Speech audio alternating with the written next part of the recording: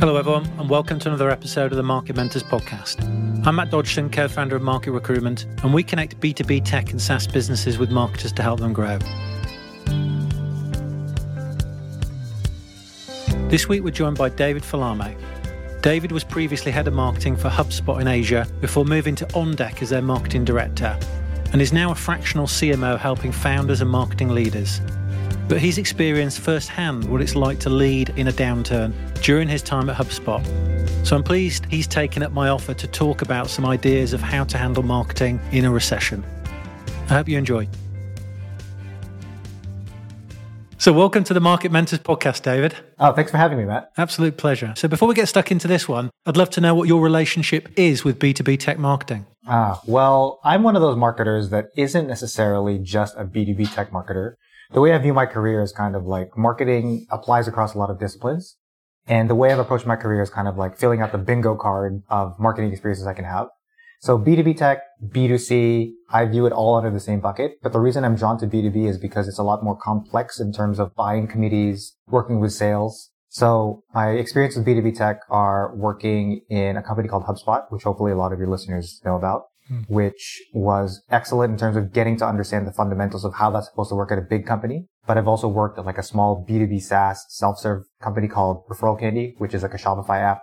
So really understanding that spectrum of what B2B looks like on the small side, but all the way to the big side. That's something that tickles my brain. But again, like to have a longer answer to your question, B2B tech, I view it as just one component of the entirety of marketing. When you view marketing that way, it's a lot more satisfying in terms of what you can learn, but also that gives you a broader view of marketing fundamentals and how you can apply to your business. Awesome. Now, we can't really get away from what we're about to talk about today. You know, you flash up your social channels or even news channels, and it's all that seems to be talked about at the moment, which is, you know, this downturn or a recession or whatever you might want to call it. But obviously things have changed. I think people have gone from a sort of growth at all costs type of attitude to really sort of focusing on efficiency. So the whole purpose of this podcast is to give people a few ideas to be thinking about. We can't go super deep on every single thing, but a few things for people to be thinking about in this situation to make sure they're getting the most out of 2023, which is when this will be sort of live. But I guess the first thing that a lot of companies think about in this situation from a leadership point of view is CEOs think, right, how can I cut costs? I know, I'm going to cut the marketing budget, which, you know, invariably happens. What sort of things should you be thinking about then? If you imagine you're a leader or you're speaking to B2B tech leaders at the moment, marketing leaders at the moment, what sort of things should they be thinking about if they're told, right, okay, we've got to shrink this budget a bit? So there's a short and long answer to this question. As anybody who follows me on LinkedIn, I'm a fan of, okay, there's a real answer that you want to hear in the moment, but there's like a real better way to think about it. So the short answer is, okay, your boss told you have to cut budget. And so where are the things you should look? There's a few areas of direct value you can immediately realize. Just turn off branded search.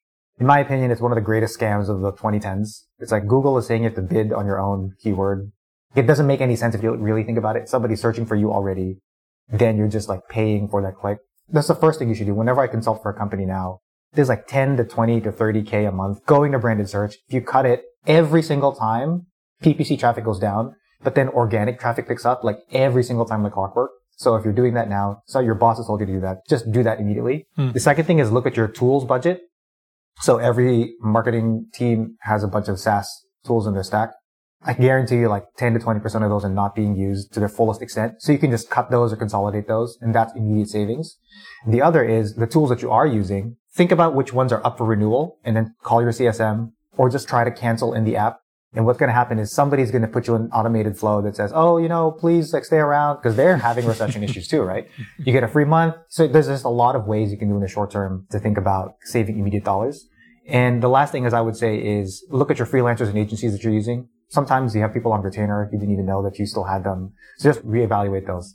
Just doing those four things can give you some credibility within your team. If your boss is saying, hey, cut the marketing budget. It's like, okay, good. I have these four things. Dave told me to do these four things. Perfect. So now I have some breathing space to think about, wait, don't cut marketing as a whole. So the answer to this is going to be really company specific. Because some companies really actually do need to cut their marketing spend or really do need to reduce their team, but that's because they haven't thought about how their marketing fits in their go-to-market as a strategy. The thing that I would say is when you view your company in the context of your industry, you always want to be doing something slightly different than your competitors. So if your competitors are also making cuts and they're also doing hard reductions in how they invest in marketing, Is there a way where you can use that as a way to reaccelerate once the recession is over? One of the things that we did at HubSpot during the first recession in recent memory, which is the COVID, like lockdowns and all that kind of stuff, right?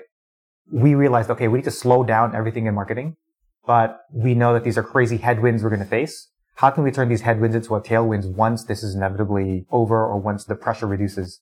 So really thinking about it in terms of that saying, like, when your competitors zig, you zag. I know exactly what you mean. Yeah, there's something there around don't do the same thing that everybody else is doing. You could make a reduction, but how can you invest in a smart way such that you know that this recession is not going to last forever? How can you give yourselves a tailwind so you can reaccelerate when the conditions are better? And I guess you're touching on there, if you're going to be saving budget, of that money that we're saving, let's use it for something that's going to let us stand out. So, okay, let's improve the efficiency of our ads, for instance, by actually investing a little bit of that saved budget in things like creative. So you really can sort of stand out against your competitors. Yeah, Matt, I think you said it in a much more succinct way than I just did. But basically what I'm saying is don't cut and then do the exact same thing. Yeah. Like when you cut, you kind of have to reevaluate and do like, it's called zero-based budgeting. Like you start from scratch. Like if you only had this amount starting now and you had a clean slate, what would you do? And you end up with different answers typically. So it's over-investing in creative, whereas before you're over-investing in like paid budget and media buying. So thinking about what you can do differently in a recession, I think is going to be very important. Makes sense. What about from a sort of efficiency point of view? I mean, you touched on sort of agency use and sort of getting the work done and stuff like that. I said in my intro that a lot of companies are talking about driving more efficiency out of a marketing department and a company generally then. But what sort of things could people be doing perhaps internally from a marketing point of view to make sure that what they're doing is even more effective? Well, if you're thinking about B2B, then we're usually talking about there's a sales team involved, right? And what I found is if you're looking for efficiencies, it's typically at the bottom of the funnel. Because in a recession, there's just fewer people in the buying window, right? And so if you're in a marketing position, it's kind of like we're forcing people to buy when they're just not in the buying window. So my answer to this is broader, not just about marketing specifically. It's like, how can you help the sales team capture the people who are actually in a buying window, have buying intent, and have the ability to pay? How can you help them? So whether that's sales enablement, working with them to refine the ICP, or like change how you think about the ICP, because sometimes it might have changed in a recession.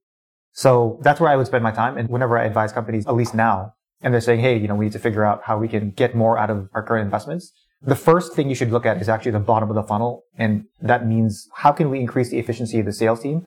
And there's a lot of things that marketers can do to support that.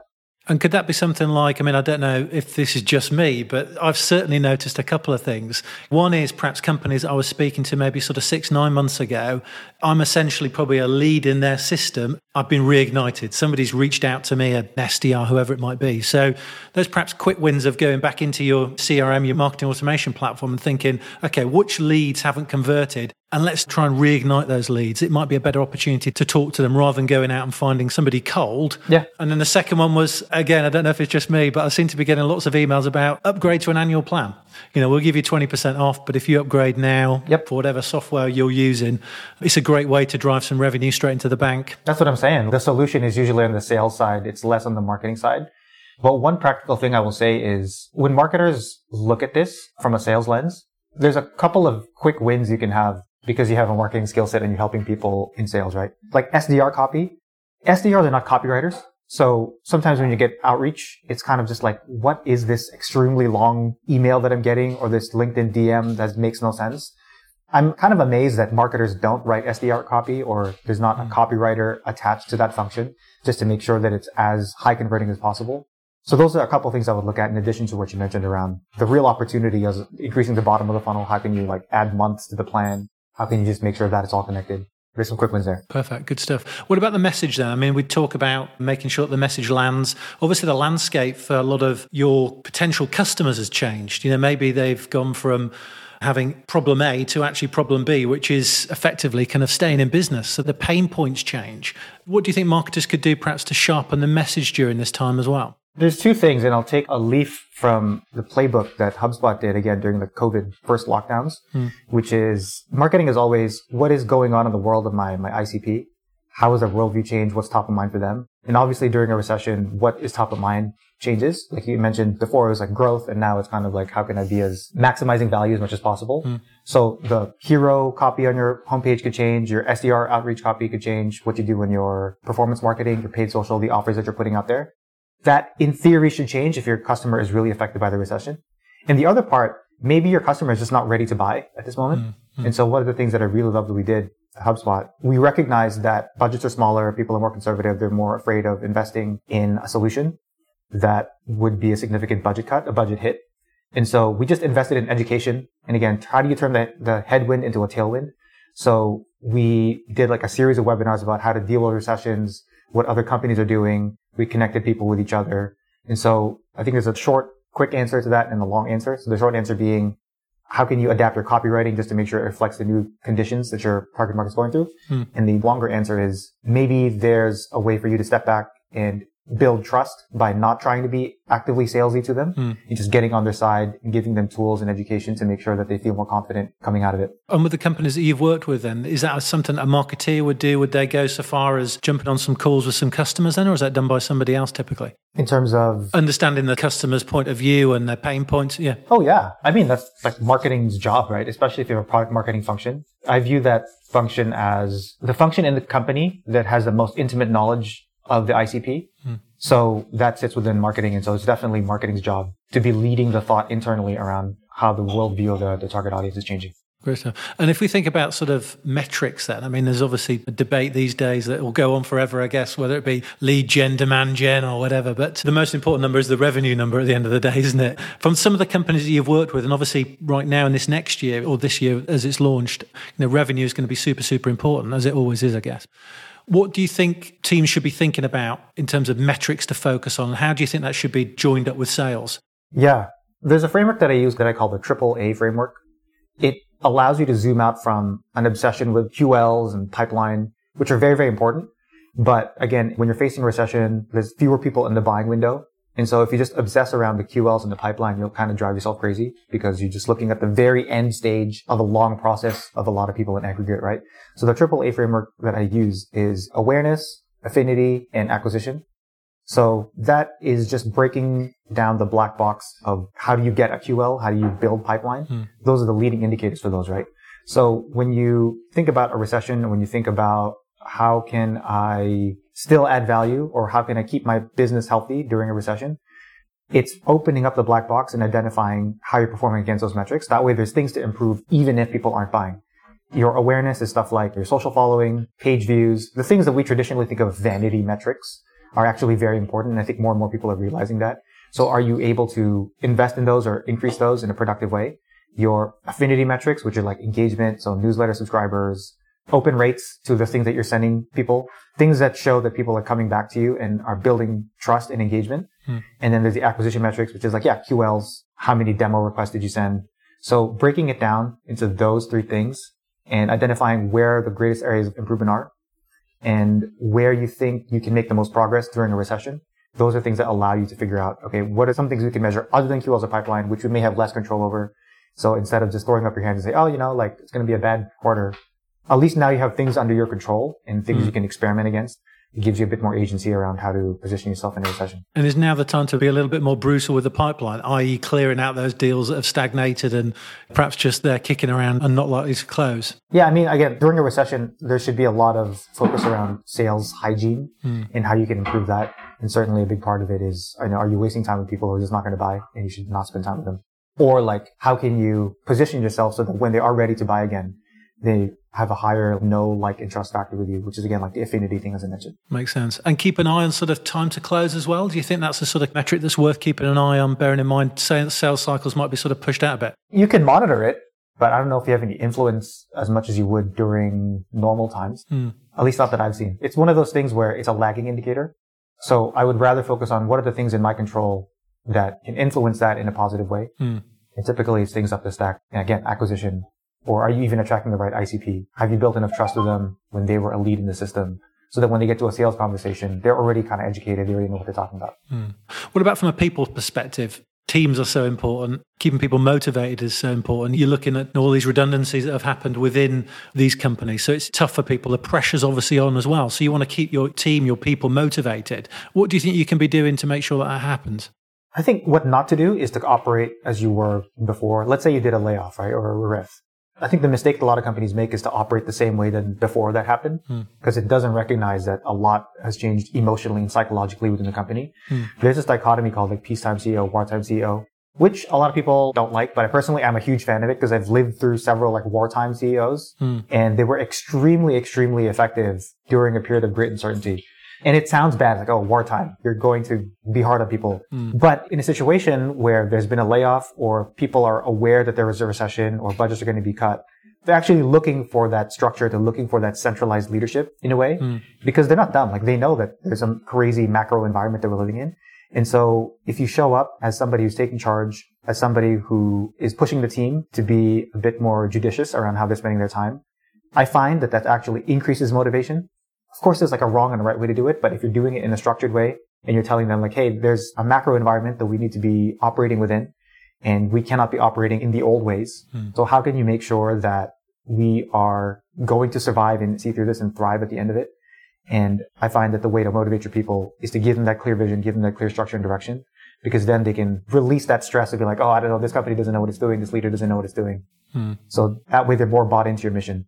Some people are not going to be on board with that, and that's fine, and they'll probably leave. But then you're left with a core set of people who are bought in and who will support you on the mission. Plus, it's being honest with people, saying, look, this is going to be tough, but actually it's going to sharpen up your skills. You are going to become a better marketer off the back of it. Whether or not you're going to enjoy it necessarily, you are going to be a better marketer off the back of it. What about personal branding? If you are somebody in a team, what do you think you could be doing perhaps at this particular time to help yourself if you are subjected to things like redundancies and stuff like that? I know you're a big fan of personal branding. Yeah, you should be doing this regardless of the season of the economy, right? Just because as marketers, you have all these skills on how to grow audiences and how to talk to people. And so it just seems to me your personal brand is an asset. So why would you not apply those marketing skills to your own asset that you own, that you're going to own for like 30, 40, 50 years? And so that is a huge part of ensuring resilience in your career. And personal branding doesn't always have to mean like, I will host a podcast or I will be on YouTube or I will do all this stuff. It can be as simple as I'm going to look for relevant people to follow in my industry, Twitter, LinkedIn, whatever it is, and just like comment on their posts and just keep showing up, because your thoughtful input into the broader conversation around your industry starts to build your own personal brand. And sometimes that is enough for you to get some resilience in terms of future opportunities, in terms of new ideas, or people coming to you inbound for whatever reason that's going to help you down the line. Well, you see it on LinkedIn, don't you? People picking up jobs very quickly who have built these personal brands because people almost feel like they know them. So it is super powerful. Last couple of questions then. What are the opportunities? I know you're a fractional CMO at the moment, so you're obviously talking to a lot of people who are doing this in the market. We're in a difficult period. If you're a marketeer, what could you take advantage of at this time? It's all too easy to sort of get a little bit focused on the sort of negative stuff. Let's cut the budget. Let's stop this event. Let's stop this campaign. Let's make a few people redundant. But with all these sort of things that are happening, there are always opportunities. And you always hear about, through recessions, new companies coming up, new markets being opened up and new tech being launched and stuff like that. So from a sort of B2B tech marketer's point of view, what would you say as a sort of, okay, well, look, it's going to be a bit of a painful journey perhaps, but actually there's some opportunities here? So I'll answer this from a couple different perspectives. I think from a company perspective, it's the perfect time to refocus and get the team realigned. Because one of the things that happens when you're growing really quickly or you just do business as usual, there's a lot of operational debt and alignment debt that you rack up. And so this is kind of the perfect time to be doing that kind of thing. Because again, if the theme of the day is how you can be more efficient, how can you make sure you're getting max value for all the investments that you're making? This is like the perfect time to do that. Everybody's in the right mindset to do that. And so you don't always need to be investing in this new thing or trying this new thing. A lot of it is sometimes, let's get everybody on the same page. Let's do a company reset. Let's like recalibrate to make sure that we're all aligned on the same goal and that we are more ruthless around the targets we're going to hit and we're more in touch with what each team is doing. I think, frankly, that's the biggest opportunity. Like, I wouldn't overthink it for a lot of companies. It's just, let's get on the same page. Here's an exercise that a lot of companies need to be doing, even in peacetime, right? Get your sales leader, your CS leader, and your marketing leader in a room and just tell them on a piece of paper, who is our ICP? I guarantee you, if you've never run that exercise, it's completely different for all three of them. Or they're like, they have no idea. Or like, yeah, it's employee size 50 to 500. This person will say that. The other one's like, actually, it's 1,000 and up with this use case. So that's a perfect example of things that are right under your nose during a recession that you need to be tightening up to make sure. So on a personal level, I think it's a great time to experiment and explore. I think there's two things happening right now in the world that are converging. One is the reality of the recession. That seems like it's inevitable. I don't think we're actually in a recession yet, but everybody's been talking about it. And so it's going to happen. Whatever. Let's accept that it's going to happen. And the other, from a B2B perspective, is the playbook is changing. Like there's this playbook from 2010 to 2017 of like run a bunch of ebooks, write a bunch of blog posts, newsletter, SDR, blah, blah, blah, and that entire predictable revenue funnel that was started by the Salesforce people.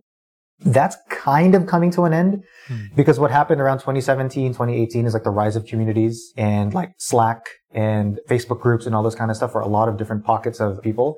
And so what started changing is the consumption patterns of people started changing from, okay, Google first, I will go on one company's website and educate myself there, to now finding my information and my discovery through a variety of different channels. And so it's a great time to experiment. If traditionally your company has been in the bucket of let's make a bunch of ebooks or let's pump out blog posts to chase search volume. So now it is, how do we show up in communities in an organic way that's authentic to us? Can we make our own community? What would a podcast look like for us so that we can talk to our ICP in a much more direct way as opposed to hoping they come through our funnel? So there's a lot of things you can do from an experimentation perspective. I'm not saying they should take up the majority of your budget, but at least they should be on your mind and on your radar in terms of how can we make some smart investments in these and scale them up if they start to bear fruit. Great stuff. Who do you follow? Who's inspiring you at the moment around this? For anybody who follows me on LinkedIn, one of the things that I'm always espousing is expertise is domain agnostic. And so you should just not follow like B2B marketing people. You should follow people across different domains because that's where your best ideas come from. So some of my favorite people to follow are actually product managers. I follow a bunch of like LinkedIn creators. So they're industry agnostic. So I'll just drop a few names there. There's a PM. His name is Shreyas Doshi. He used to be a Stripe, Google, Twitter fellow. And then on the PM side, there's Lenny Rachitsky and Akash Gupta. Again, like super prolific. And if you just understand how they work, it's what I just described. It's like they get into communities, they lead communities, and then that's how they start to build a credibility for themselves and for the brands that they support. And then on the LinkedIn creator side, Justin Welch is just a monster. Like look up that name and you're just kind of like, oh my God, how is this guy? He's incredible. Yeah, maybe I'll stop there. Like those are my top ones off the top of mind, but superb. Switching tack, obviously this won't change whether or not we're in a recession or not. You know, hiring good people makes the job a lot easier at the end of the day. You've got a great team, you're going to achieve much better things. But if you're hiring then, let's say for instance, you're hiring somebody to do demand gen for a B2B tech SaaS company, something like HubSpot, OnDeck as you've worked for, what sort of skills and attributes do you typically look for? One thing that's never failed me, and I'm completely acknowledging that I have a huge bias here, people who have published work online. So anybody who's like blogged or had a newsletter or had a TikTok, anything that shows that they have done the work of creating content, they either tend to do very well in my team. I don't know, maybe that's because my brain is wired and we're simpatico that way. But I think it's more like because it shows that they're willing to build, they're willing to try things, and they have feedback loops and learning loops outside of their day job. So that's been something I've always looked for. And also understanding how people learn, I think is very important as well. Marketing is a field that's constantly changing. I feel like every quarter there's something new. And so looking for signals during the hiring process or the recruiting process of somebody's an autodidact. What books did they read? If you ask them like, what are the last 3 books that you read? And it's kind of like either generic stuff or they're having trouble coming up with the answer. For me, that's like interview's over just because I know that you're not going to be able to keep up with the way the playbook keeps changing, especially in B2B. Awesome. Well, I've really enjoyed talking to you, David. It's been a fascinating chat. Obviously, we've gone skin deep on a lot of this sort of stuff. And as I mentioned earlier in the podcast, you're a fractional CMO at the moment. So if anybody wants to reach out to you to explore anything, to ask your advice, to ask for help, what's the best way of them contacting you? Just add me on LinkedIn. And I really do mean that. Like if you ping me, I just love helping people and love thinking about marketing stuff. So feel free to DM me once we get connected. Superb. You're an absolute star. Thank you very much. Thanks, Matt. Thanks for having me. So that's it for another episode of the Market Mentors podcast. Thanks for listening. If you enjoyed this episode, then please leave a review as that helps the channel going forward. Until next time.